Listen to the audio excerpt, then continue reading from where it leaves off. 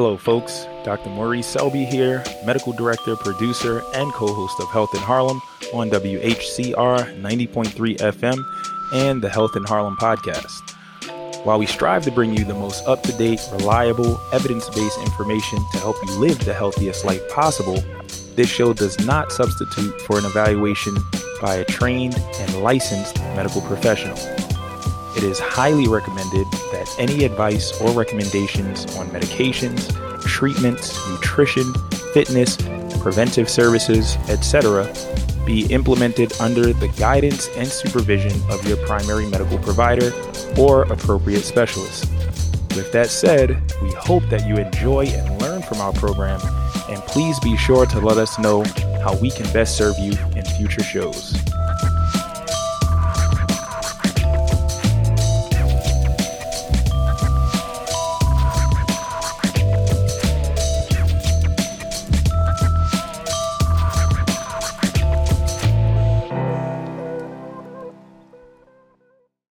Good evening, ladies and gentlemen, and welcome to another episode of Health in Harlem here on the Health in Harlem podcast, available on Google Play, iTunes, Spotify, literally anywhere that you get your podcast. And today we are back with an amazing episode, something we haven't spoken about in a while.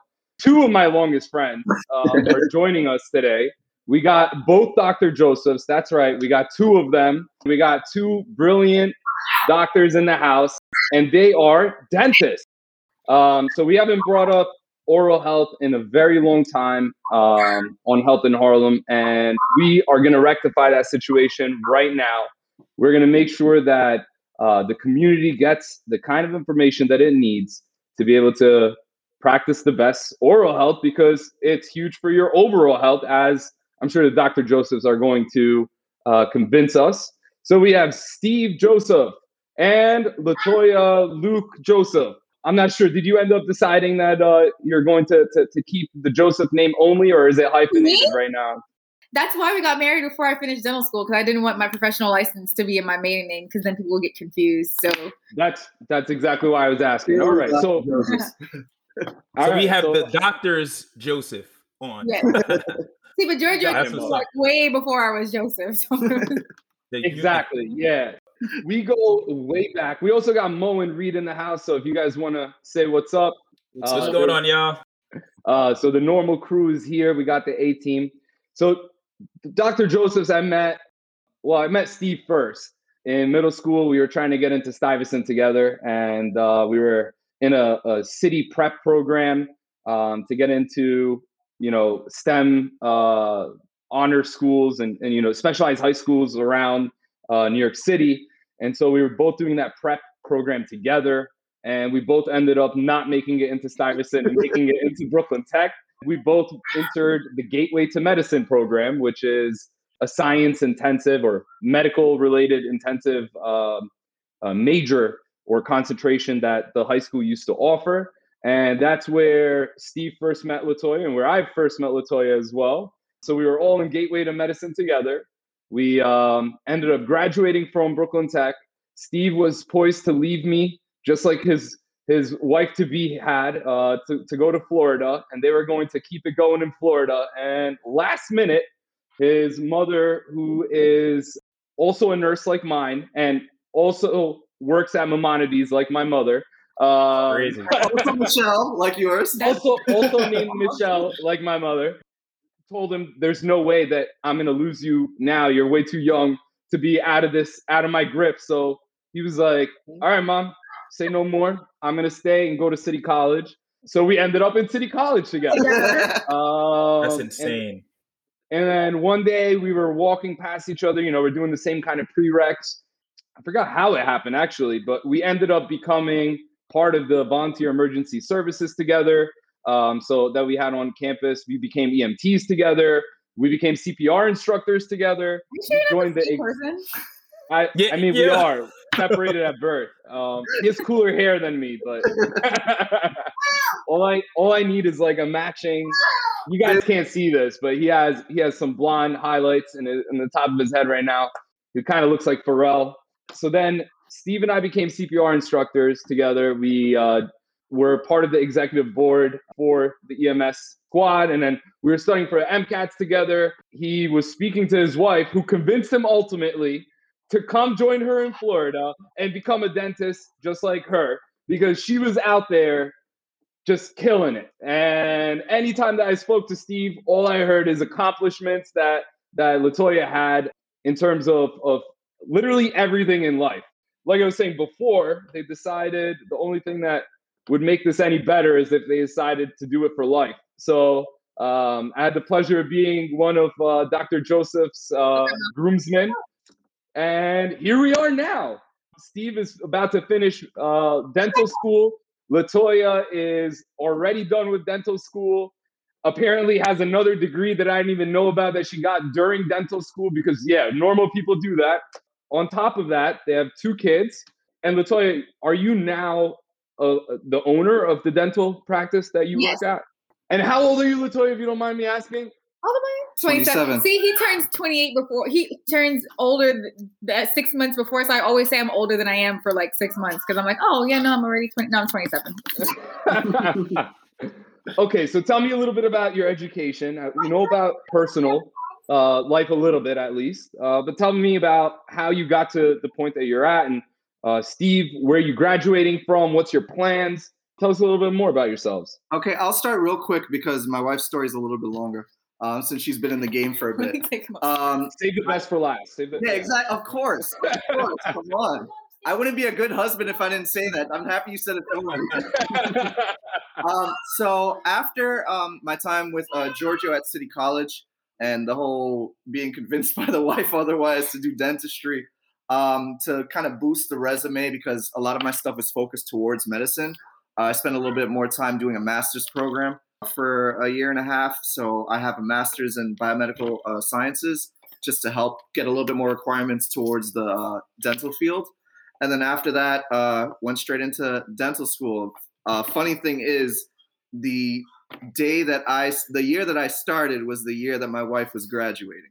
Really quickly, I remember when I got my acceptance into the school, I came to school to tell my wife about it. She brings me over to clinic to the team leaders that she's working with, and she's like, "You're going to be working with these 2 guys once you start." And I'm like, all right, I guess I didn't have a say in that one. But I'm in my 3rd year right now. It's been going great, seeing patients. I've got 1 more year left, and I'm just really excited to get out into the real world and start working on patients. That's awesome. And how about you, Latoya, the real star in this couple? Well, I knew I wanted to be a dentist since I was in middle school, I'd say.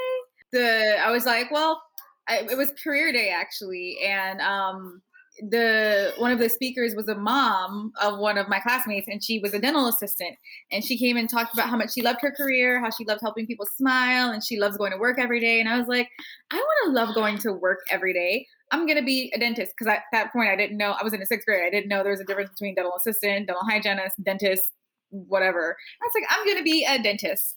And that was it. I said it. I decided it, and no one was changing my mind. So when I went to high school, I learned that I could accelerate myself through undergrad so I can start dental school earlier. So I kind of made my whole undergrad career geared towards finishing early. I ended up going to Barry University in Miami. I was supposed to go with someone, but they got stuck in New York. So a lot of shade being thrown right now. Wait, what just happened? No. I love my mother-in-law. I'm messing with you. Yeah, he stayed in New York, which actually ended up working out for the better. But I decided I liked Florida a lot more than I liked New York.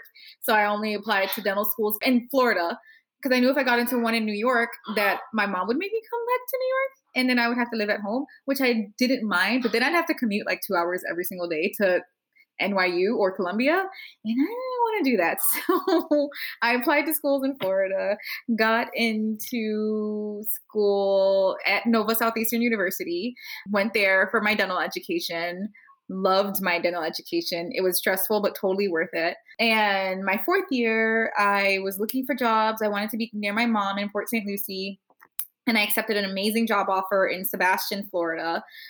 And probably 2 weeks after, because I was in Trinidad for spring break, 2 weeks after I accepted that job offer, Steve's like, well, I got into dental school. And I'm like, what are we going to do? Because Sebastian is 2.5 hours away from Fort Lauderdale, where he's going to be going to school. And so we're like, well, do I change? Do I say I'm not going to work there anymore and stay down south? And we decided to split again. So, we've done long distance, like our whole relationship. Yeah. So, why not another 4 years, Wow. Yeah, and it's working out because that dentist sold the practice to me. He retired last year, and now I'm practicing by myself, and it's oh yes. Oh, and when I was in my second year of dental school, I was like, okay, I've mastered, I figured out how to do dental school. I need to do something else now on top of it, and so I decided to do my master's. Plus, I also don't want to practice, physically practice for a really, really long time. And I'm so young that I want to give myself maybe 20, 25 years in physical dentistry. Then I want to do community health. So I figured getting a master's in public health would help with that. My dream is to work for the CDC, but I don't think that's going to happen because that means I have to move to Atlanta. One of these be up there with Mo. Mo just to Atlanta. Yeah. I mean, by then the kids will be in college, so we could move. I mean, who knows? Manifest it. CDC, I hope you're listening to this episode. I'm listening. I know. But long term, and I am so passionate about underserved communities, and I have experience. I grew up in Brownsville, Brooklyn. I know all about underserved communities. We moved to Queens when I started high school, but my mom is also in healthcare, and she always made sure we went to the doctors on time. We went to our dentist. A lot of my classmates weren't as lucky. I had classmates I'd never been to the dentist or didn't get healthcare because it just was not a priority. But we'll get to that a little bit later on. Honestly, I'm glad that I had you tell me about your education, because even with an outline, I don't think I could have said all that. Really accomplished people, as I told you earlier, guys. And so I have another question for you. I want to know a little bit more about dental health and oral health, rather. And Mo was telling me a little bit before the show about his experience with this, and I was telling you guys how I felt about my oral health, and I feel like I'm slacking. Mo, I mean, what do you feel about your oral health? So when we look at, I think the general public, when we talk about oral health, and what I see, right, in talking with individuals that come into the emergency department, I think we all think about cavities and the pain that they cause, the bad breath, the unsightly smiles, right? These are all problems that are just limited to the pie hole. In this sense, we maybe say, right, that the mask game right now, thank God for masks, thank God for grills, all of these things that can cover all of that stuff up and make it look nice. But even personally, right, think about this. I ran 7 miles today, right? Shout out to that. Been keeping up on my game as far as what we've been talking about week after week on Health in Harlem, right? Physical activity. So I was in there, ran my 7 miles, was feeling good. I looked at my time, was great actually. So I set a PR for certain points in my run, and my endorphins are flowing. And I was like, yo, I'm gonna live to 100 years old, bro, if I keep this up. This is great. And then I realized I didn't brush my teeth up to that point. Seriously, and I was rushing out of the house this morning trying to get Amani to school and stuff. And I was like, well, let me brush my teeth after I eat. That's usually my preference, right? So my plan was to brush after I ate a quick breakfast, get Amani to school, but then it never happened. And I didn't realize it until after the run. I'm like, yo, so it just shot my whole, picture of my health at that point. But yeah, this is something that is critical, right? We talk about the oral cavity, I feel like in isolation, as if it's just disconnected from the rest of the body, but we are seeing real connections to our overall health, especially when it comes to individuals developing things like diabetes, heart disease, strokes. I mean, they all seem like totally separate entities, right? We had a big show talking about cardiovascular health. We didn't even mention, I don't think, oral health, the connection in there, but there is a real connection. And that's why this show is so important. It's so crucial that we really talk about. And when we talk about health in general, right, you have to talk about oral health. It's a must. So tell us a little bit about oral health and its its kind of relation to your overall health? The mouth, it really should be considered a lot more in higher regard than we think that it is, because it's really the gateway to the body. Like, it's everything you put in your body goes through your mouth. The heart and the brain and, even certain types of cancers, they can all be related to oral health. Like, let's start with the heart, for example. I have had a patient today who's getting open heart surgery in 2 weeks, and he had to come to me because he has a tooth infection, and they can't do open heart until the infection in his mouth is cleared. We get that all the time. Why? Because think about it. When you want something to be absorbed into the body real fast, where do they put it? They put it in the mouth. The mouth is like the gateway to a lot of blood vessels. And all of that bacteria that you usually get from lack of oral hygiene. So when you don't brush properly or frequently enough or visit your dentist often enough, you get gingivitis, and then that turns into periodontitis, where you start to see the breakdown of the bone tissue that hold teeth in place. So yeah, you may be cavity free, but what good is being cavity free if you have no bone to hold those teeth in your head? But all that bacteria that gets underneath the gums when you have periodontal disease and gingivitis, that's bad stuff. Like, that is bacteria that they have isolated from the heart, from the liver, from like everything. That is bacteria that doesn't need oxygen to breathe. And that stuff can really attack the vital organs in your body. And in order to get to that level, you've had to have neglected your teeth for a while. What are we talking by a while? Because I'm guilty of this, so I want to know how scared I should be. Well, forgetting to brush your teeth like in the morning after you eat, like Maurice Donovan Selby, yes. like once or twice is not going to hurt you, but it's like, thank God.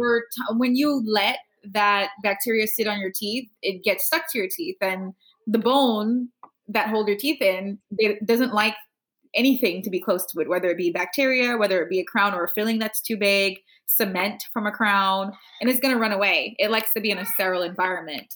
So the more bacteria and buildup that gets underneath your gums, the further that bone's going to run away, the more it creates a perfect environment for that bacteria to grow and become that dangerous stuff that leak into your blood vessels. Yeah, the same way that that my wife was talking about, those drugs that are going straight into your veins for your arteries for immediate treatments or whatever. That's what the bacteria is going to do. It likes the fact that the bone is receding, because then it gets to go through the rest of the body and have a big party. There's studies show not a direct relationship. Every single patient who has high periodontal disease, they usually have extremely high risks for strokes. A lot of atherosclerosis, a lot of cardiovascular diseases of any kind, just because, like my wife was saying, that's the bacteria that's there every single time. The same bacteria that we find in periodontitis is the same exact bacteria that is found in those diseases. So is this the oral microbiota that you're describing? The regular bacteria that lives inside your mouth regularly is not harmful. I mean, we need those bacteria for our gut, but it's the stuff that lives underneath inflamed tissues in your bones, like in your gums. That's the bad. So really, the best way to keep the rest of the body clean is to keep your mouth clean, because you can't reach where that inflammation and that bacteria is underneath your gum line with your toothbrush. So even if you wake up one day like, I'm going to do so much better, I notice my gums bleed when I brush, I'm going to do so much better today, I'm going to floss every single day. You still have to go back and kind of clean all that up and then keep your mouth clean. So you can change your lifestyle, but you still should probably see a dentist to get cleaned up, so you can get back to the baseline. Right, because you can't reach that stuff underneath your gums. That's what your hygienist, your dental hygienist at your dental office to do. And in my little clinical experience that I've had in dental school, I see that all the time. The patients coming in saying, "But I've changed. I've stopped smoking. I've stopped eating the sugary stuff. I've stopped doing this, this. And I figured I'd take care of it myself before I go see the dentist," and that's where the problem happens. We still can tell. Start flossing a week in a row and come to the dentist being like, "But I've been good, doc." Like, the no, teeth don't lie. I actually had my dentist notice, and it felt good though, because my dentist actually noticed, was like, "Wow, you floss really well." And I was like, "Oh wow, you noticed that I floss." So somehow they can tell the difference. Like, there is 100%. It's clear. So essentially, you guys are saying that that's the bad news, right? As far as the personal drag of having yuck mouth, Mhm. all that yoga and Peloton craziness that you're doing can all be negated by not paying attention to your teeth, Yep. essentially. Definitely. Wow. And a lot of things that you wouldn't expect to catch in the dental office can be caught. I've diagnosed a lot of stuff that I've diagnosed high blood pressure. I've diagnosed diabetes. I've diagnosed high cholesterol, all from dental exams and the x-rays that we take. I've diagnosed like artery blockages because you can see the arteries on the panoramic x-ray and you can calcifications, prevented strokes, like diabetes, like there's a lot that can be told from the mouth, especially high blood pressure. That's a big one because that's huge. A lot of offices these days take blood pressures. And I always get the patients that argue with me, I don't have high blood pressure, doc. I'm like, well, this is like the 5th time I'm taking your blood pressure in like 30 minutes and it's still 201 over 100. Yes, you do. Yeah. They're like, I'm slightly just elevated. No. You're not just nervous. You need to go see your doctor. If they weren't coming to the dentist, that would be stuff that would easily go untreated. And just a quick thing to add on that, the stereotype is, okay, when you go to the dentist, all they do is look at the mouth, and that's not true at all. Whenever we do our clinical examination, there may be more of a focus from the neck, like collarbone up per se. But the first thing I do is look at my patient's overall well-being. How are they doing? Oh, I noticed that you've been limping on this foot, or you're holding your arm in this area. Like, what's going on? Can you talk to me about that? And sometimes just because it's in the moment, the patient feels comfortable enough to do that, and we take care of that, refer that out to their physician, and we move forward in that treatment. So it's not just how is this tooth doing today? Right. It's how is my patient doing today? Maybe I won't be able to take care of the fungal infection on your foot, but I can get you to the podiatrist that can take care of it. Right. So. We see a lot of patients. We know a lot of doctors, and we're like an internal review service because all of my patients love to tell me about the doctors they love. So I might have a patient that comes next that's like, hey doc, do you know anybody who's good for this? Like, yeah. My last patient just raved about this doctor. All in all, it's a good thing to go to your dentist. And if you hear the words deep cleaning, a lot of people are so skeptical. They're like, I don't need a deeper cleaning. I just want a regular cleaning. You're doing yourself a disservice because a regular cleaning is going to clean everything from the gum line up. Where does all this really bad bacteria live? Below the gum line. So it's like putting a Band-Aid on a bullet wound. Like, it's going to look nice from the outside, but you're still bleeding out on the inside. So listen to your hygienists and your dentists. Take their recommendations. They're not trying to scam you, promise. Well, most are. Well, I'm not. No. Oh, no. But I'm going to take it one step further because you said it's good to visit your dentist, but I would say it's a must, ladies and gentlemen, that we have to find a way. If we talk about health and well-being on Health in Harlem each and every week, part of everything that we recommend, the increased physical activity, the eating right, maintaining social contacts for our mental health. If you talk about being a healthy person, living a healthy lifestyle, we got to talk about getting to the dentist, and getting these screenings and the cleanings as needed. We have to do it. We have to. And Mo, you mentioned that you feel good when your dentist compliments the work you've been doing at home. Facts. So motivation. Once you get into the habit of going to your dentist, it's an easy habit to keep. Very, very easy. And just being aware of your overall health is overall health, first of all, is important. But most people, when you ask them, what's the first thing you notice when you look at somebody? Maybe the first answer is the eyes. Most of the times, the second thing is their smile or their mouth or something along the lines. Pre-COVID, of course. Pre-COVID. Your mask, right? But that's the thing. Like I have a lot of patients that I've been seeing that simply asking them to smile is a problem for them because they're so self-conscious of it. There's a lot, not just we were speaking about the cardiovascular health and all the other things, but there's a lot of psychological health that's involved with your oral health because what do the celebrities have? Perfect smiles. There's nothing wrong with the teeth. And that, just like everything else, that's what people look up to. So when you have a chip in your tooth, or when you have a bad plaque buildup, or where you have teeth missing, or whatever the case is, and you're not taking care of it, you tend to modify your smile or modify how you talk just so people don't recognize that stuff. And that's a psychological thing that you're doing to yourself. And going to the dentist, having just a conversation with them about what can be done, a before and after picture of the potential and everything, that brings smiles to people's faces who don't like to smile. It motivates you to do better, because then you can do what you need to do, like, your deeper cleanings, fill your cavities, pull a tooth here or there if it's that bad. And then you can be like, have a goal, like, I want straight white teeth. Well, let's do this first and then get there. We're on your team to get you what you want, which is healthy, nice looking.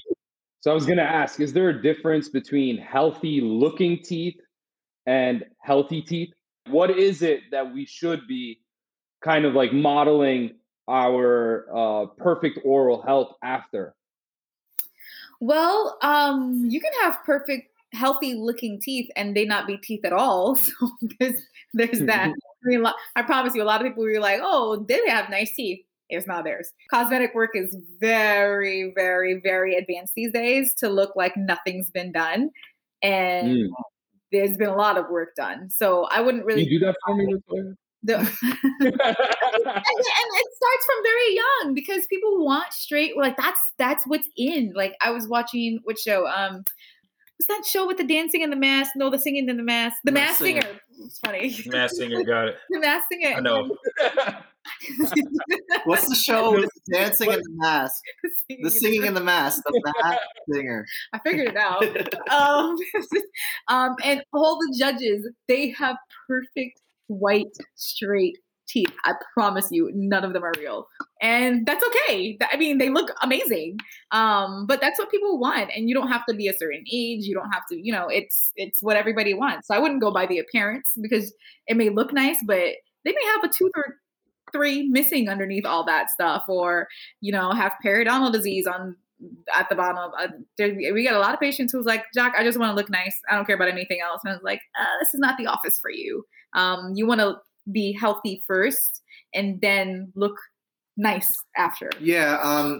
To kind of directly answer the question, Giorgio, I feel like it all starts with actually having healthy teeth. Right. Because whether you want to have just healthy teeth or nice looking teeth, a lot of dental treatments, all dental treatments, the longevity of the treatment is based on how healthy the teeth are, how healthy the bones are. If you want to get the fancy implants, you need to have the bone there. And like we were talking about earlier, if you have that bacteria that are receding the bone that hold the teeth together, you don't have bone to hold the implant. Then you got to put bone in there. More money you got to spend.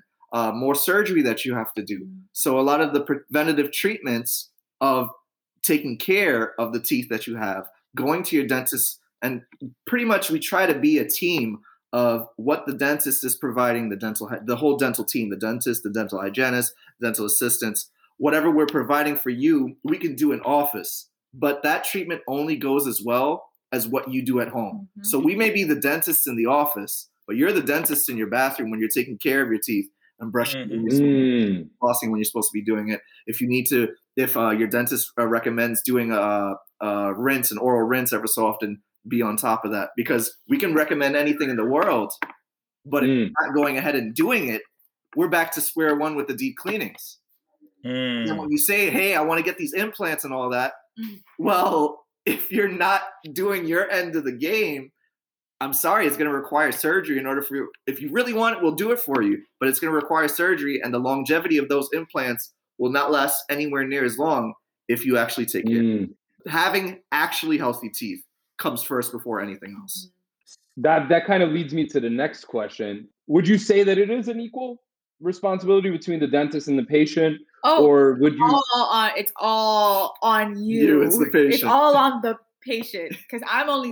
not me, the dentist, I'm only seeing you like 10 minutes twice a year when I come in to do my hygiene check. You are responsible for what you do at home. Like, for example, and you'll find this in any dental office, if something goes wrong with a filling or a crown, they most likely will replace it for free if it's within like 1 or 2 years. The only way I don't guarantee work is if it has new decay or a new cavity underneath it, because I can't go home and make sure that you're brushing your teeth. So that's the only way you have to pay for it again is if it's decayed again. If something breaks or it debonds or something, yeah, I'll go ahead and replace it for free, but not if there's any cavity underneath there, because that is not me. I did not do that. That was all you. When I say we're a team, I kind of like it a little bit more towards like a fitness instructor and the person working out. Like I'll provide you all the stuff that you need to get to the fitness level that you want to get to, but I'm not going to hold your hand and lift the weights for you. That's all on you. You have to maintain it. Yeah. Man, I would hire that trainer that would lift the weights for me. So what are we responsible for? What are the best practices for oral health that we should be committed to? I know that like a lot of times people automatically think dentists and expensive, but it's a lot less expensive on the front end than the back end. So investing in a good toothbrush, investing in floss and a water pick, even investing in yourself by going to your dentist at least, not most, because some people are like, oh, I go once a year, and twice a year is like at least twice a year. Most of my patients I see 4 times a year, actually. But twice a year at the very least is how often you need to be in your dentist chair, and spend the money that way. Because if like say you go to the dentist today, everything looks great, you took x-rays, everything's beautiful. In 6 months, I see you again, I notice a little cavity beginning. You don't notice it, I notice it, but I think it's big enough that we should fill it. Okay, spend the money to do the filling. Now, let's say you didn't coming back into my chair because you felt fine. The next time you come into my chair was when something's wrong. Maybe 2-3 years down the line, when that little cavity we could have caught 6 months after I saw you first is being caught 3 years later. That's gonna turn into a root canal. It's gonna turn into a post and crown. It's gonna turn into, now the tooth has a much shorter lifespan. And if you continue treating it the way you've been treating it, it'll lead to an extraction. Right. And then implant. So let's think about how much you would have spent on that little filling that we caught in the beginning, or your, $90 cleaning visit. And that turns into $3,000 when you need a root canal and crown because that cavity got too big because we didn't catch it. You came in when it started hurting. When it starts hurting, it's a bit too late. Or even worse, if you wait for it to stop hurting, that means it's really too late. You got to pull the tooth out and put an implant. Now you're looking at $5,000. So $4,000 3 years later, or you want to come every 6 months and just spend the $90. Which one makes more sense? So, in regards to what you're going to be doing at home, first and foremost, the type of toothbrush that you want to be using. It all depends on the patient, of course, but if for a general patient, we like the soft bristle toothbrushes. Electric. And electric, if we sit you down and we realize electric is just easier. That's all it is. It's just a lot easier. When the commercials say that it spins like 1,000 RPMs or whatever, it really does. And you can't physically brush that fast. So even for my patients, I know they're just not doing that great of a job. Electric. Yeah. Everybody should invest in a good toothbrush, and good electric toothbrush. And I wanted to doesn't matter the brand. Just with the misconception of brushing, the harder you brush, the more you'll get the bacteria. The issue with that in combination with like a medium grade bristles or the thick, the harder bristles, is that you're actually, with enough brushing, you can actually brush enamel off your teeth. The stuff that's there to protect the inside, the pulp and all that stuff that provides nutrition for the tooth, makes it healthy, all that. So you're like eroding your teeth away with a harder brush. Physically doing it, like over, because the thing is, you don't brush your teeth. I'm hoping you brush your teeth regularly. So if you're brushing your teeth regularly with that same technique of aggressive brushing over and over, you will be just slowly but surely eroding.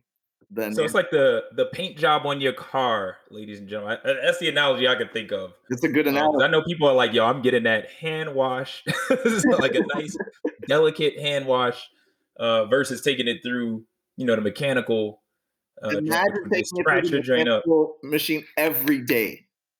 Twice a day. Twice a day. Got it. That's what you're doing to your teeth pretty much.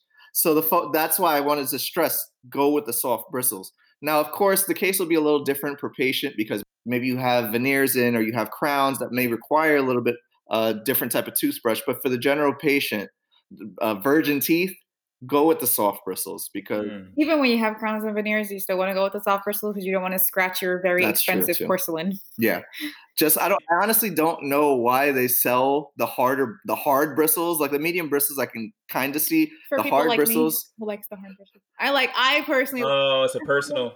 Do you brush softer though? Like maybe you just put it like not brush as hard. Brush side to side. Like I brush, in circles like you're supposed to. If you're brushing side to side with hard bristles, that's how you wear enamel away. Oh. I feel like for the general consumer, like there shouldn't be hard bristles available. Like we should have the soft bristles only. And hence you go to your dentist for your cleaning to get that. Yeah, because imagine like going back to the story of being seen and you felt like you were perfectly fine and then coming back 2-3 years later. Let's say that not only did you have that cavity that got bigger over time that's going to need the root canal treatment, but you were using a medium or hard brush bristle because that's what you saw in Walgreens or whatever local pharmacy. That was the only toothbrush that they had. So I'm just going to go with the hard bristle. And you just been brushing for 2 to 3 years, just going at it with the hard bristles. Now, when you come in and like, oh, I've got this pain in this one tooth, you're going to have extreme sensitivity all throughout the teeth because you're eroding a protective layer of the nerves that are inside of the tooth. And the closer you get to that those nerves, the more sensitive the tooth is going to become. Yeah, sensitivity to cold, sensitivity to sweets, sensitivity while chewing anything, and sensitivity to just touching the tooth. That's where a lot of that's the specialty of the endodontist. Those are the ones that do the root canals that focus on the nerves and nutritions that are going into the tooth. That's when you hear those type of phrases of, oh, I've got the sensitivity here, this, that, and the third. It's usually because you're getting really, really close to that. Or a recession too. Which again, and that's what I was going to say. Gum erosion, does that contribute, or at least a hard bristle brush, does that contribute to erosion? Yeah. Yep. And recession, So recession is kind of like a 2-cause kind of thing. You can brush your gum tissue away if you have finicky gums, because that's a thing. You can have like gums that are like they get insulted easily and then they want to run away, or also gingivitis and periodontitis. You get recession because the gum can only be it typically is only a certain distance away from the bone. So if your bone's running away, that means your gum's going right behind it. If your bone's running away and your gum isn't going right behind it, that means you have inflammation, in which you are in a state of, that's where all that bad bacteria is hiding between the gum and the bones. So nowadays when I have older patients, they're like, doc, but my gums are receding. And I'm like, well, for you, that's actually a good thing, because that means your teeth you're older. Older people are going to have less bone levels than someone like us in our 20s and early 30s. Somebody who's 70 is not going to have the same level of bone. So you are going to get recession as you get older, because if your gums are healthy, they're going to be following your bones. For all of the older listeners, don't be alarmed if you see, as the years go by, you're seeing a little bit more recession. And as far as when we talk about common misconceptions, right? And I think you've mentioned a couple of them, especially, thank you for those tips on the brushes. But what other common misconceptions do you see when it comes to oral health? Oh, one big important one is some people, when they eat, they brush right after.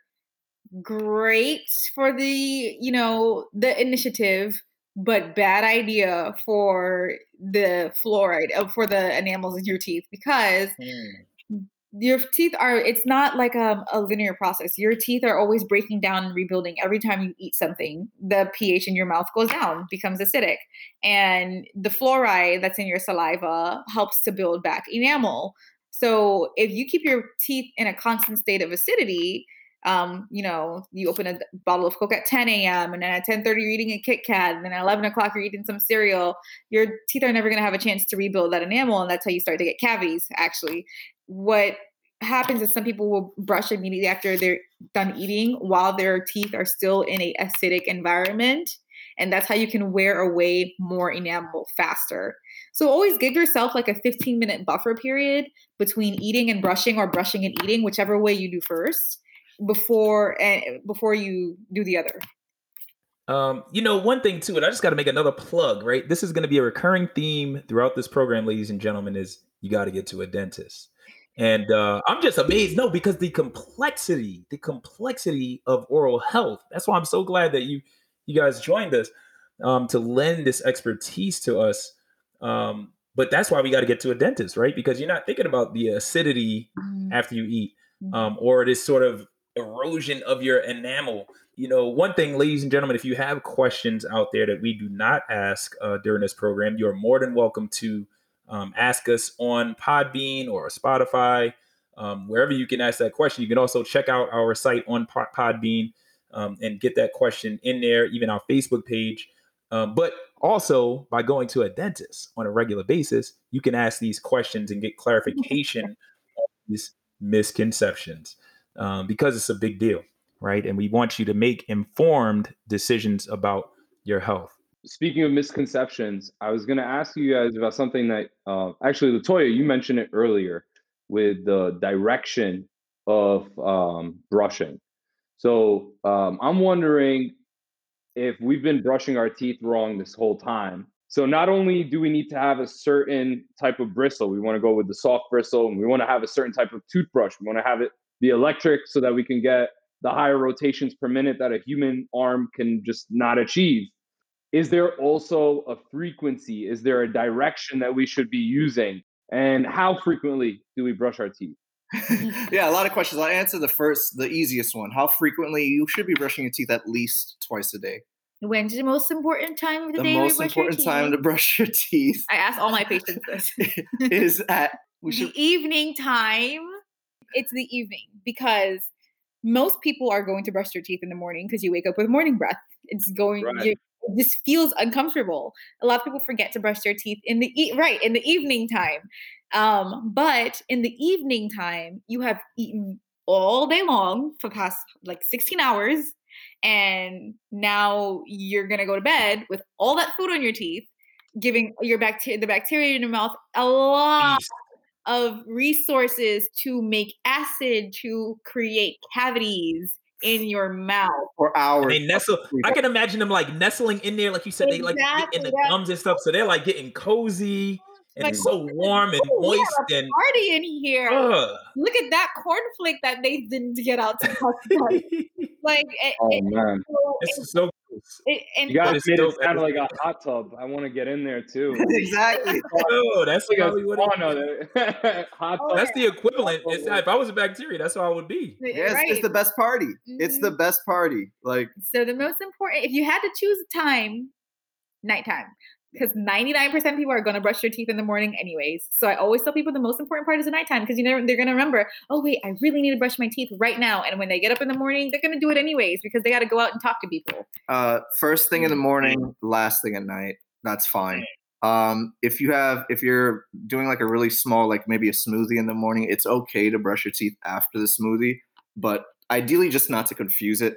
First thing in the morning, last thing at night. And that's how you can avoid what happened to you, Mel. If you like get out of bed and just go straight to the bathroom and brush, you'll not like. It's part of my routine. First thing I do when I get in the bathroom is wet my face, and then I brush my teeth, and then I wash my face because I know I have to be in there for a while. I kind of give myself time to get ready too, so I'm not. As soon as I leave my room, I want to go to the fridge and eat. So kind of giving myself that 15-minute buffer period. Exactly. So make it the first thing you do when you get into the bathroom in the mornings, and you'll be okay. Because it's harder to remember to brush your teeth after you've already had breakfast, because when you eat and you haven't brushed, it kind of does this like thing where it gets rid of the morning breath taste that you've had when you woke up with, and then you forget because you no longer have that morning breath feeling like, oh, I feel gross, because all the food that you're eating kind of like got rid of that. So if you remember first thing in the morning, you're less likely to forget. Yeah, and ladies and gentlemen, just for the record, this was an isolated mistake, ladies and gentlemen. Ladies and gentlemen, this is an isolated event. Maurice Diamond Selby brushes his teeth every day, twice a day. And real fast, just a plug though. A plug again. right? For not the reason you don't want to go to a dentist. As a resident, I did my rotation in dentistry as an emergency physician. We get plenty of dental patients, right? And I will tell you the trauma of tooth extraction. You don't want to go through that. That is my motivation before going to bed. I swear. And I said this before the show, right? I'll be like, oh man, I just want to go to bed. I'm so tired. I was like, no, you got to brush. give that 2 minutes, 3 minutes before you go to bed, because I don't want that extraction. All right, there we go. So back to it. So now we got it 2 times. Most important time, nighttime.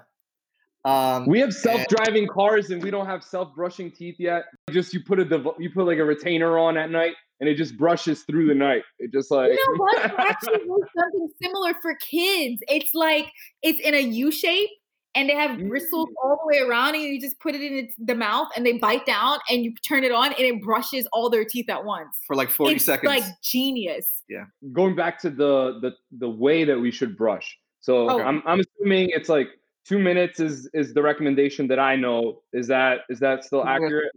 Yeah. Okay. And then my electric toothbrush shuts off after 2 minutes. So I just keep going till it shuts off, or I have splatter all over my mirror. So that's my motivation to like keep the brush in my mouth until it shuts off. You want to angle that brush head. Like you don't want to keep it flat on your tooth surface. You want to angle it 45 degrees towards your gum line. That's how you can get all that food because the bottom of your teeth, like where your teeth meet, those are self-cleansing areas. It's rubbing up against your lip. It's the chewing surfaces. Those are areas that don't really collect that much plaque. It's under your gum line, around your gum line, that you're going to collect a lot of buildup because you don't get to that with the food and the chewing, and your lips, they kind of rub over that. So that's where all that stuff settles in. And of course, that's where gingivitis begins in the gums. And for those who want to know, it's called the modified base brushing technique. I think there's an actual correct way to brush. Yeah. Like studied. It's a studied technique. They've done a million studies on it. And this is the best way to brush. So like my wife was saying, you want to angle the toothbrush bristles at like a 45-degree angle towards the gums. And you're brushing in a circular motion. And then as important of a part, after you've done that, you want to sweep the bristles towards the self-cleaning areas, which will be towards the top of the teeth. So that way you're pushing the bacteria away from the gums, because that's the goal. So you start at the gums. You start at the gums, do that circular motion, and then sweep it up toward the top of the tooth. So of course, for your mandibular teeth, you're going to start at the 45-degree angle downward. Bottom teeth, sorry. You're going to start at a 45-degree angle downward, and you'll brush it up. For your top teeth, 45-degree angle upward, and brush it down. And ladies and gentlemen, you can Google that because I just did it. The modified Bass technique. Yes. Yep. And it came right up, and we will include that in the show notes. Yeah. So after you're done with that, I'm assuming that's going to now be in your saliva. So do you now should you be rinsing with mouthwash to get it out, or do you just spit it out? Is that fine? Spitting it out is fine. As long as it's loose in your mouth. I mean, you can even swallow it. It's gonna. Don't swallow it. If you're gonna use a mouthwash, make sure it doesn't have alcohol in it. It can tend to irritate the tissues.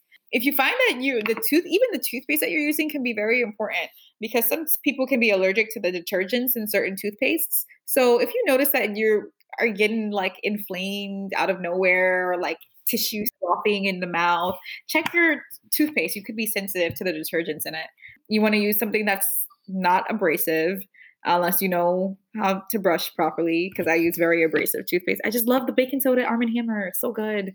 But it is pretty abrasive, so I don't recommend that for people who are now starting their oral care journey.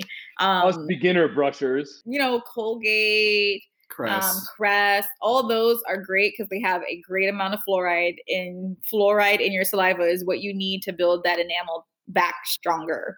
So enamel damage is reversible. Yes, if it stays in the enamel, yes.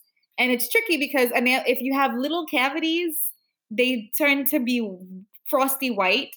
But when it reverses the other way, they turn black. So it looks like a cavity, but really it's actually really healthy tissue, and it's nice and hard. So I tell that to patients all the time, like, you see this tooth here, you probably thought it was a cavity, but it was started as a cavity, but now it's not a cavity anymore. Now it just looks ugly because that's how remineralized. It's called the cycle of remineralize and demineralize tissue for enamel. And so, real fast, just to stop on that point about fluoride or fluoridation, even of water, what are the concerns with that? And is this something that's safe? There's definitely a lot of concern about that as far as the general public and fluoride use in toothpaste and in the water. So the fluoridation in water actually began as a public health initiative. And it's actually a very, very, very important public health initiative because what they found is that children who were in higher socioeconomic statuses and households were the ones who were maintaining cavity free because their parents could afford to take them to dentists. And a lot of inner city kids, kids in rural areas, people who live on, well water and stuff like that, they found that those kids had extremely high rates of cavities, and because their parents couldn't afford to take them to the dentist. So introducing fluoride into the drinking water system was a way to get teeth preventing medicine to kids who couldn't afford to go to the dentist. And since fluoride has been introduced to drinking water, the incident of childhood caries has gone down so much. I can't even think of the percentage, but a lot. So it actually was a public health thing, the fluoride in the water. And a lot of people, everybody's like about, chemical-free lives and stuff like that. But the fluoride in the water you use to brush your teeth was there to protect the kids who can't afford to do things like that. Yeah. Fluoride in high doses, just like anything in high doses, can be dangerous. Mainly, it actually has the opposite effect. It can cause fluorosis in the teeth. And there was, I think, one town on the four corners of the United States. There's like this one area, and I'm really bad at geography, but it's called the four corners, where four states meet at one corner or something like that. But anyways, they had a lot of kids showing fluorosis, and they realized that it was too much fluoride in the drinking water, and so they changed that. And there's an actual specific amount that should be in the drinking water, and the amount that is in the drinking water is significant enough that it helps childhood caries or adult caries as well, but not enough that it would harm you if you drink too much water. I know some people who live on well water, they don't have the added fluoride in the water. And so for my patients like that, I always have them on an extra higher dose of fluoride toothpaste because we tend to see that they have the cavities as well. Or there's certain groups of people who buy there's even fluoride less toothpaste, the Tom's toothpaste, the natural toothpaste. And I'm all for being natural and stuff, but I'm also a really big advocate for fluoride. Your toothpaste should have fluoride in it because it's kind of defeating the purpose. But then again, usually the people who can afford the more expensive non-fluoride having toothpaste are usually the same ones going to the dentist more regularly. So they don't see that correlation, not having fluoride and having more cavities, because they're the ones who can afford to go to the dentist. Everybody else is buying, whatever's on sale at the grocery store, which is perfect because whatever's on sale is guaranteed to have the right amount of fluoride in it. The ADA does a really good job at controlling whatever is coming out as a dental product, limiting how much percent fluoride is in it. That would be the FDA.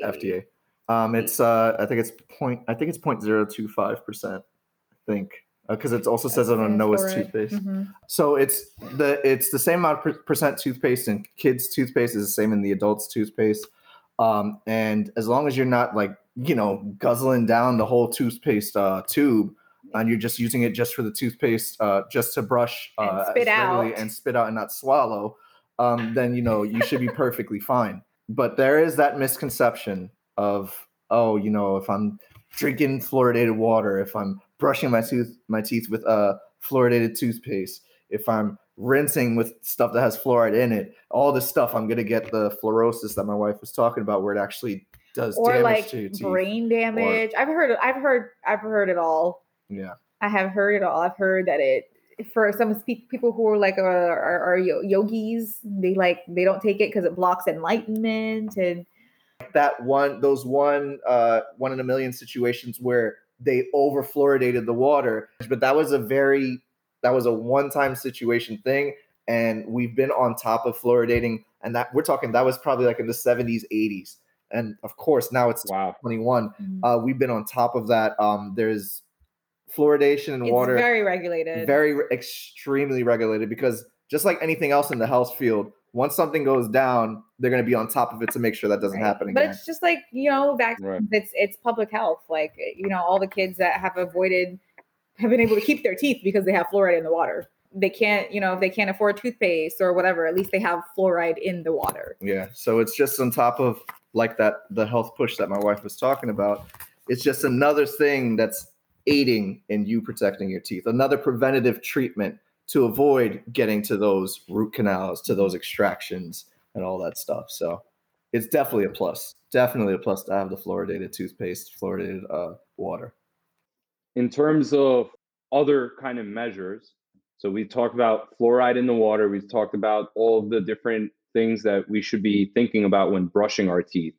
And then you mentioned using a mouthwash. It didn't seem like it was as important. I will say, comparison to brushing. Yeah, it's not as important when in comparison to brushing. In some cases, with patients who already have questionable periodontal disease, it's just like the icing, like the cherry on top of the cake. Honestly, the best mouthwash you can have is peroxide. I was gonna say that. So like regular peroxide, yeah, that you get at like Walmart or like Costco or whatever. Diluted peroxide is the best mouthwash you can have. Yeah, it kills everything. Like my wife was saying earlier about the alcohols in your like if you were to use like a Listerine, if you were to use that regularly, it can be really harsh on your gums. So I wouldn't recommend using that regularly. Once in a while is fine, but the peroxide does the same thing except better in most cases. It tastes gross, but it's the job. So I've used it personally and I love it. Even I don't think it tastes weird, but that's just me.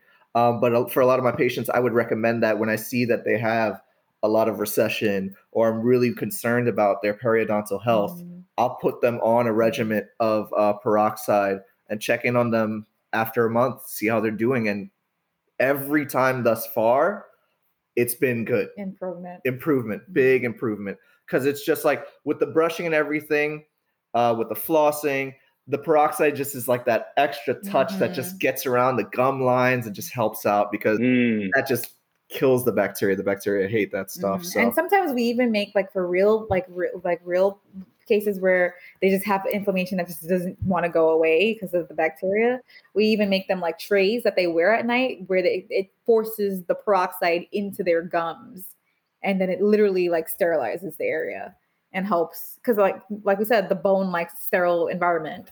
So this helps to sterilize the oral cavity. Yeah. So if any rinse you're going to use, I would recommend that. That could be used like once a day. That shouldn't be used like twice. And you get like free whitening because the peroxide is the main ingredient in professional whitening kits. Fun fact. Wow. I had no idea. Yeah.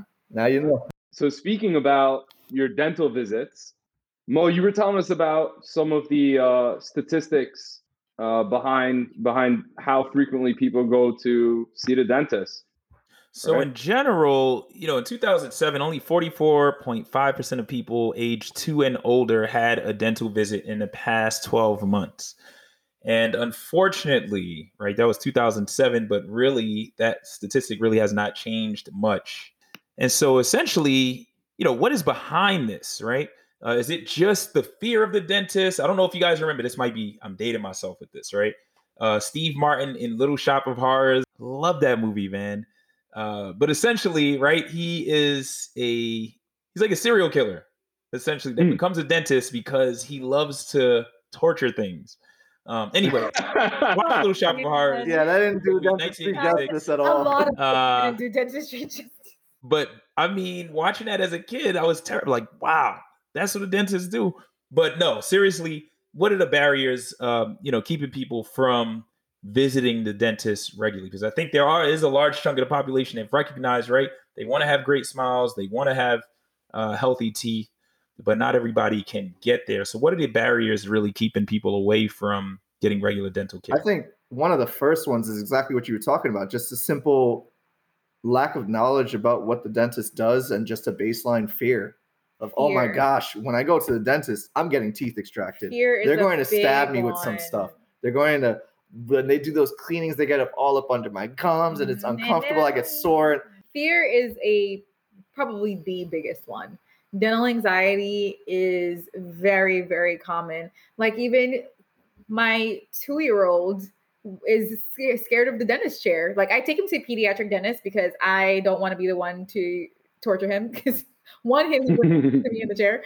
So, but it's even just sitting on the chair, it just makes them nervous. And it's not like he's ever seen Little Shop of Horrors to be scared about the dentist. It's something about the dental chair or something that just makes people nervous. And it hurts. Right. He's never been. He's literally the first time he went to the dentist office, he would not sit in the chair. Like they don't like it. But and a lot of people as they become adults, it's always, when I was little, I had a dentist that did blank, blank, blank, blank, blank. And dentistry has had a bad rap because back in the day, if you had a cavity, they were pulling your tooth out. Like I have had dentures for long than they've been married, and they got married when they were 20, and they have been in dentures since 18. Yeah, that's what they did back then. And they used to not use much numbing. The dentist used to hold you down and just do what they needed to do. But nowadays, we're all about keeping patients comfortable. Specifically in my office, find a dentist that you're comfortable with. Find a hygienist that you're comfortable with.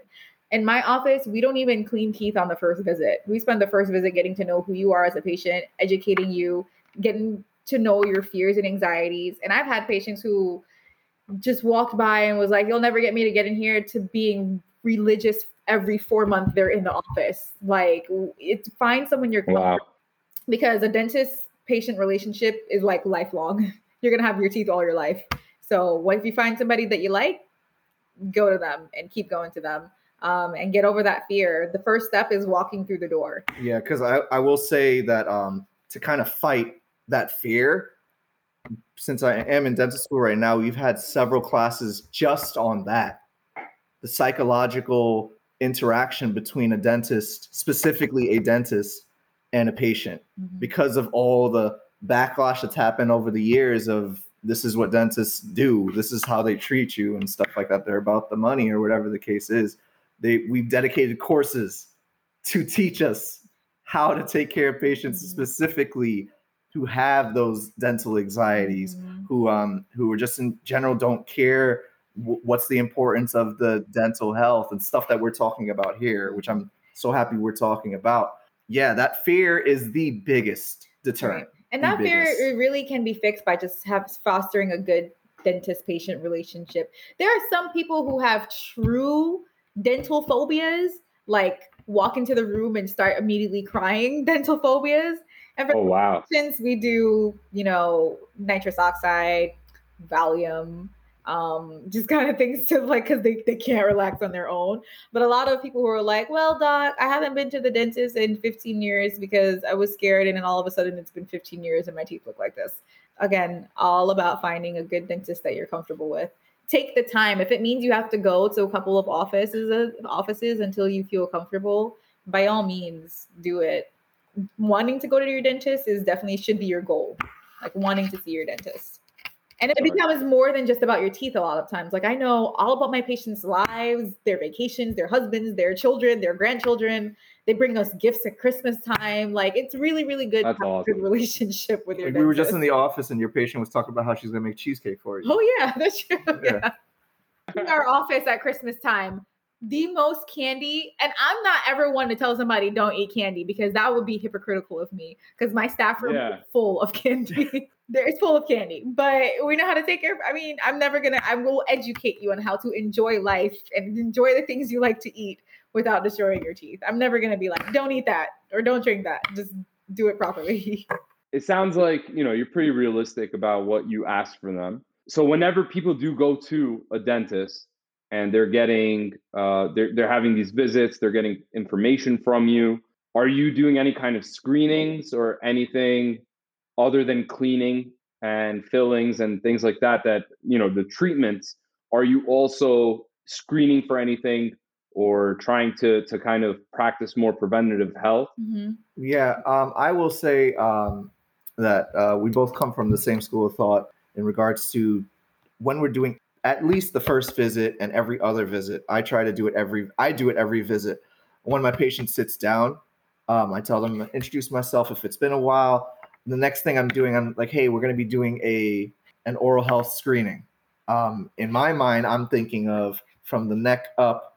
I want to start looking into potential cancers. I want to screen for cancers because sometimes the dentist is the first person to catch the oral lesion that turns into sarcoma. Most of the times that's the case.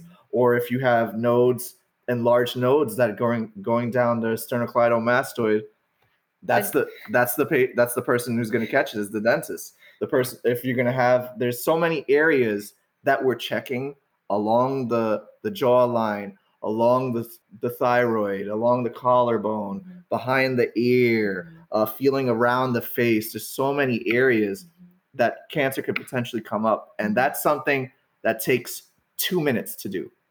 2 minutes. And you've screened it out. Right. Or you've caught it in an early stage. But regardless, we're checking for that. And that's every visit. I don't stress too much on saying that we're doing it for cancer for patients unless they ask me, because sometimes I do it. Out. I know I do it every time. I whenever I'm doing my oral screening, I look around and I don't tell them I'm doing it in the beginning, but at the end I'm like, that's what I do. Yeah. Oral cancer screenings negative, soft tissue looks good. Yeah. So they know that I've just checked them out for any like signs of oral cancer. And if I see something that looks abnormal in the mouth, I take a picture. I tell them to come back in 2 weeks. If it's still there, we send them for a biopsy. If it's gone, then great. You just burnt your mouth on pizza or something. But I'm never too cautious because I have diagnosed several cases of squamous cell carcinoma in the mouth. And at that point, when it's found in the mouth, I think the statistic is like within 5 years, they're no longer alive. Yes, 5 years. Within 5 years, that person is because that cancer has, and it's a devastating type of cancer. It's like that's the type of cancer that you see the person has had half their face removed. Or something. I was going to ask, it originally would attack the skin, right? It start that way, but a lot of times it's just found in the mouth, and sometimes it can be metastasized from other areas of the body. Mm-hmm. I think it's lung cancer, and there's 3 types of cancers that metastasize and manifest in the mouth. You may not even know that you have other cancers in the body. Cancer. Oh, wow. And then we find send for a biopsy. It's like, it's squamous cell carcinoma. That is an incredibly aggressive, devastating type of cancer. So I always let them know, hey, I just looked at everything, or hey, I'm not shy about it. If I'm concerned about something and I want to send them for a biopsy, I tell them exactly what I'm doing because I want them to know the gravity of the situation. Like sometimes they do get a little nervous, but I'm that type of dentist. I will call you every day until you go to that oral surgeon. I know you're afraid, but you need to go because it can be life-saving. And we've had several cases where it was us finding something that didn't look good in the mouth, sending it to the oral surgeon for a biopsy, and it comes back as cancer. And that's just, as quickly as possible. Before I had one patient, he's probably going to lose. He was new to us, and he came in for a hurting tooth. My assistant was going to take an x-ray of the tooth before we had even gotten into room. And she's like, Doc, you're going to see something under his tongue. And it's just going to take an x-ray of a hurting tooth. And I looked at that and I'm like, immediately, like, that is cancer. Like, I'm not going to say, yeah, you have cancer, but I'm going to tell him I'm really concerned about what's going on. I'm going to send you for a biopsy because it may be something, that might be cancer. Oh, wow. But even looking at it, because of all my education and all my, I know that it's squamous cell carcinoma. And he was afraid, but we urged him, go get it checked out. And now he's going to he may lose a lot. And he was coming in for aching tooth. So wow, that's just an example of why you need to go to the dentist, because he hadn't been to the dentist in a very long time. So mind you, if he had gone earlier, that would have been caught. That would have been caught way earlier. Because I don't care how small it is, how big it is. If it doesn't look right to me, I will monitor it. And if it doesn't go away, I'm sending you for a biopsy. Yeah. So that could have been caught years ago before it got to this point of devastation pretty much. So, and there's several things that are on the face, like even like skin cancers. Mhm. It's like, like I'll be doing an exam. And it's like, hey, did you notice that you have this little thing here? Oh yeah, I've had that for like 2-3 years. Did you speak to your doctor about it? It's just something that came up. And you never know what that can lead to. So during that screening, that is as important of a procedure as the procedure itself, because that's something that needs to be immediately taken care of. So yeah, that's extremely important to do that during the screening. And that's just not just that clinical screening. That's also, like my wife talked about earlier, we're doing blood pressure tests because there's a lot of things going on in the dentist's mind of, we don't want a blood pressure too high because then we can't do certain procedures. But then we come across hypertension. Have you been diagnosed for hypertension? No, it's up sometimes. I'm feeling anxious. With me, like they will be getting ready to fight. And it's like, but I don't have high blood pressure. We've checked your blood pressure 6 times at this point, and it's still the same blood pressure. You should go see your doctor. I literally had one. I had to reschedule him 4 times because he kept insisting. He told me my machine was broken. He brought in his own machine, and mind you, I could have taken these teeth out without causing massive bleeding because it was so loose. He wasn't even going to bleed. I knew that. But I wanted him to get his blood pressure checked. So I was like, I'm taking these teeth out until you go get your blood pressure checked by your doctor. 2 weeks later, he calls. He's like, you're right. They put me on medication. They told me to wait 2 weeks for it to level out, and then we can get the extraction done. He literally made me schedule him 4 different times because he was like, he was so mad at me because I wouldn't pull his teeth. I'm like, I'm trying to save your life. Yeah, because like I was saying near the beginning of the whole thing, it's a good dentist, which I like to think me and my wife are. A good dentist isn't focused on just the teeth, isn't focused on just the procedure, and a good provider, period, shouldn't be focused on just the symptoms and what it is. Their focus is the patient. And that's, although our specialty is the teeth, is from the neck up, we care about if we see something outside of that. We're not going to look at it and be like, that's not my problem. No, you are my patient. Mm-hmm. As long as you are in my chair, you are my problem. Mm-hmm. So, of course, I'm going to send that out and make sure that you get the right treatment that needs to be taken care of for the problem. So screening, absolutely, huge, huge, huge, huge, huge importance. Yeah, and it seems like what you're saying is that the earlier you catch any kind of issues, the better that it would be in terms of their health outcomes, but then also financially, would it help them? Going into the show, I knew going to the dentist was obviously important, but man, you guys have really blown my mind with how important and how preventative it can be, not just with cavities and stuff, but with all sorts of cancers, all sorts of different conditions. So what are other barriers that might cause people to not go to the dentist? We talked about fear, but there's ways to circumvent that by finding a provider that you like, or maybe even sedation dentistry, something like that. So why else might somebody not go to the dentist? Unfortunately, and I'm sure we're going to elaborate this on a lot more. Unfortunately, the case can be that there are no dentists. There's no dentists in the area. Also, that your insurance doesn't cover the treatments that you need. I know, Giorgio, we were talking about that before the show started, that sometimes that's as much as I want to do this, that, and the third, I don't have, my insurance doesn't cover it. What do I do? And I feel like insurance is usually pretty unforgiving when it comes to dental care and eye care specifically. It's almost like they barely cover anything. It's not really like insurance, like how you think of medical insurance. It's like a discount plan, really, because you're gonna still end up for something.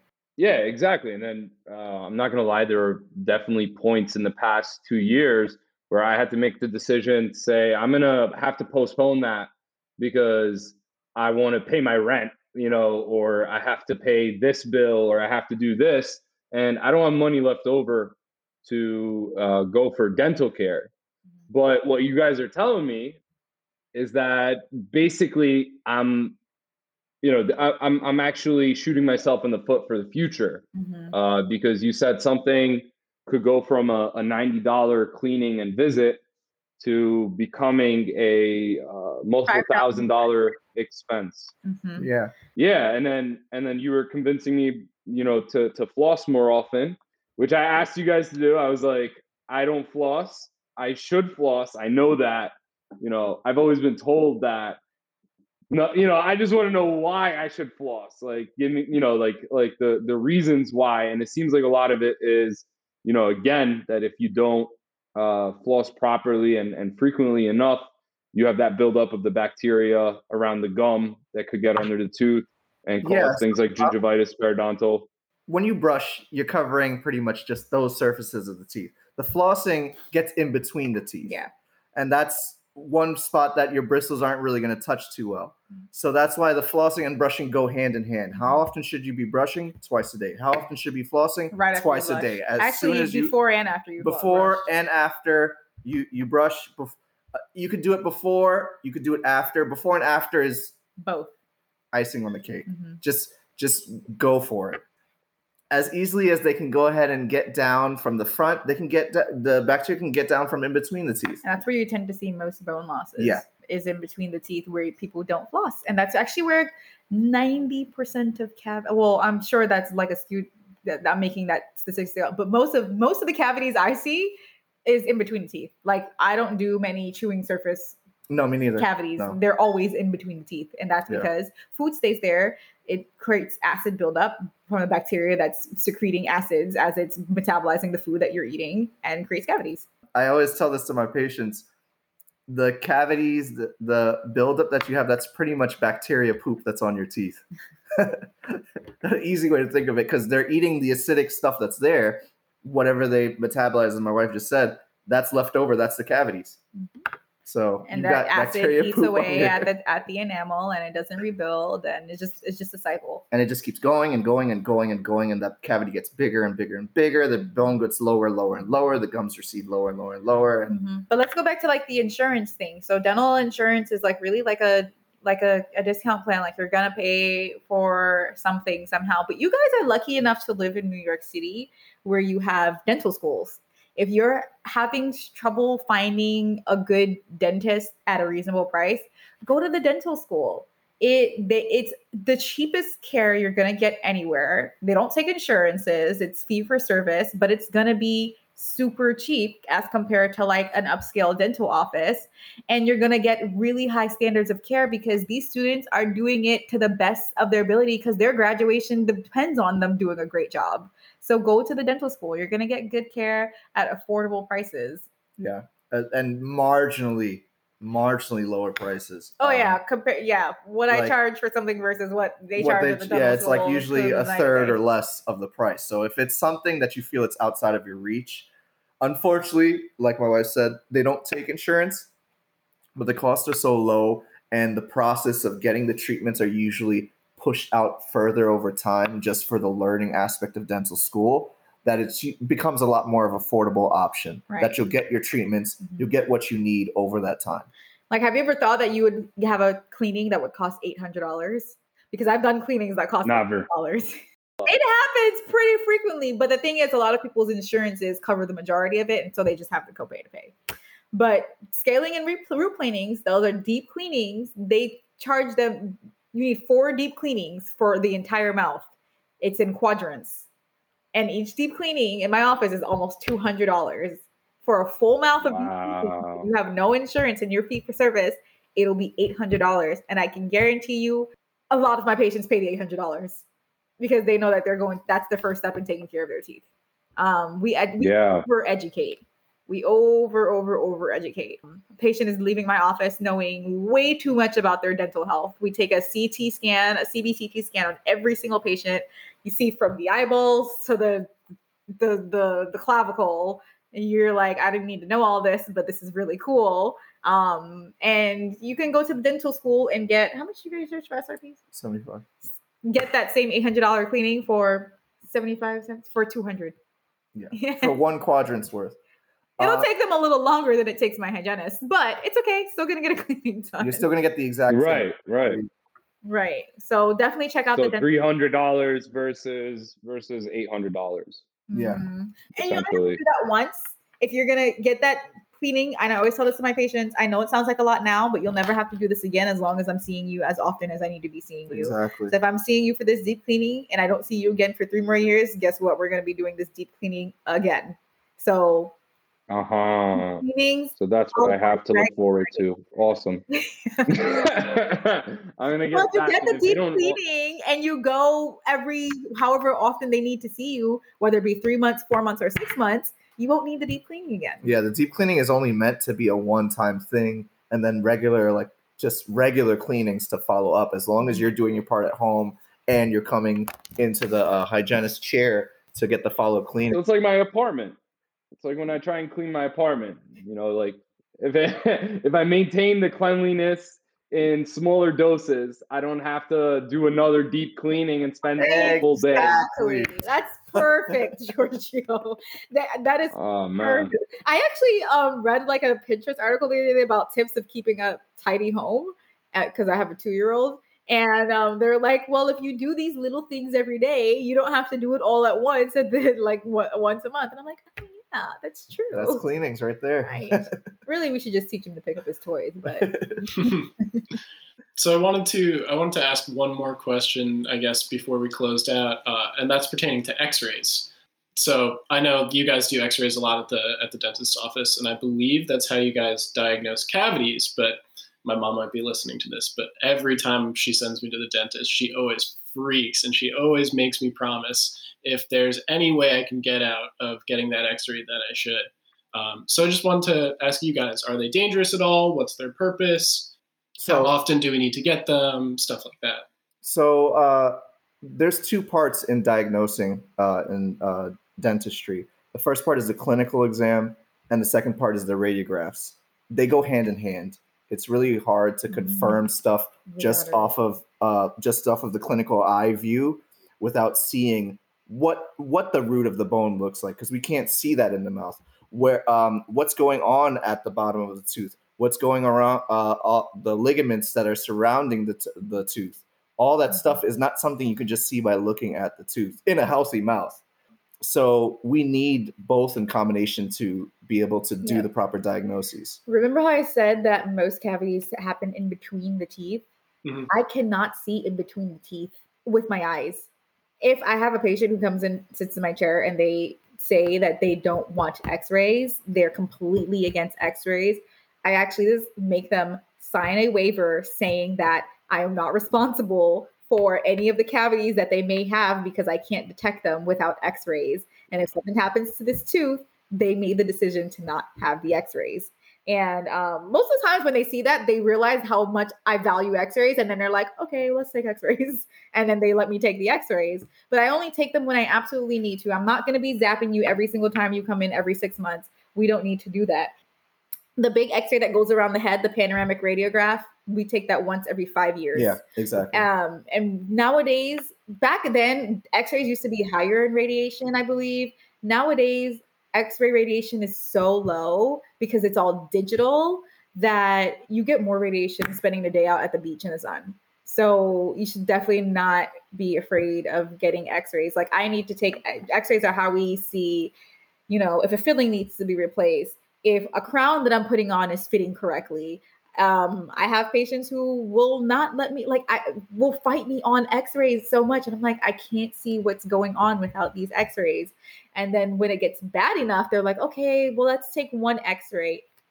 And at that point, I have to pull the tooth out because it's gotten so bad because I didn't catch it when it was small. It's impossible for me to see what's happening in between your teeth. The only cavities we can see without X-rays are the ones that's on your chewing surfaces or on the front of the teeth or on the back of the teeth. In between, where most cavities happen, cannot be diagnosed without X-rays. Especially if you're a patient that has really, really long gums that can cover up some areas of the tooth. Mm-hmm. I can't do it. I can't cut the gums out. We don't have We're not going to do that. That's a lot more painful than getting the X-rays.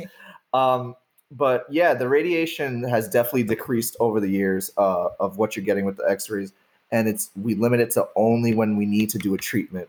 Are we going to take the X-rays? Mm-hmm.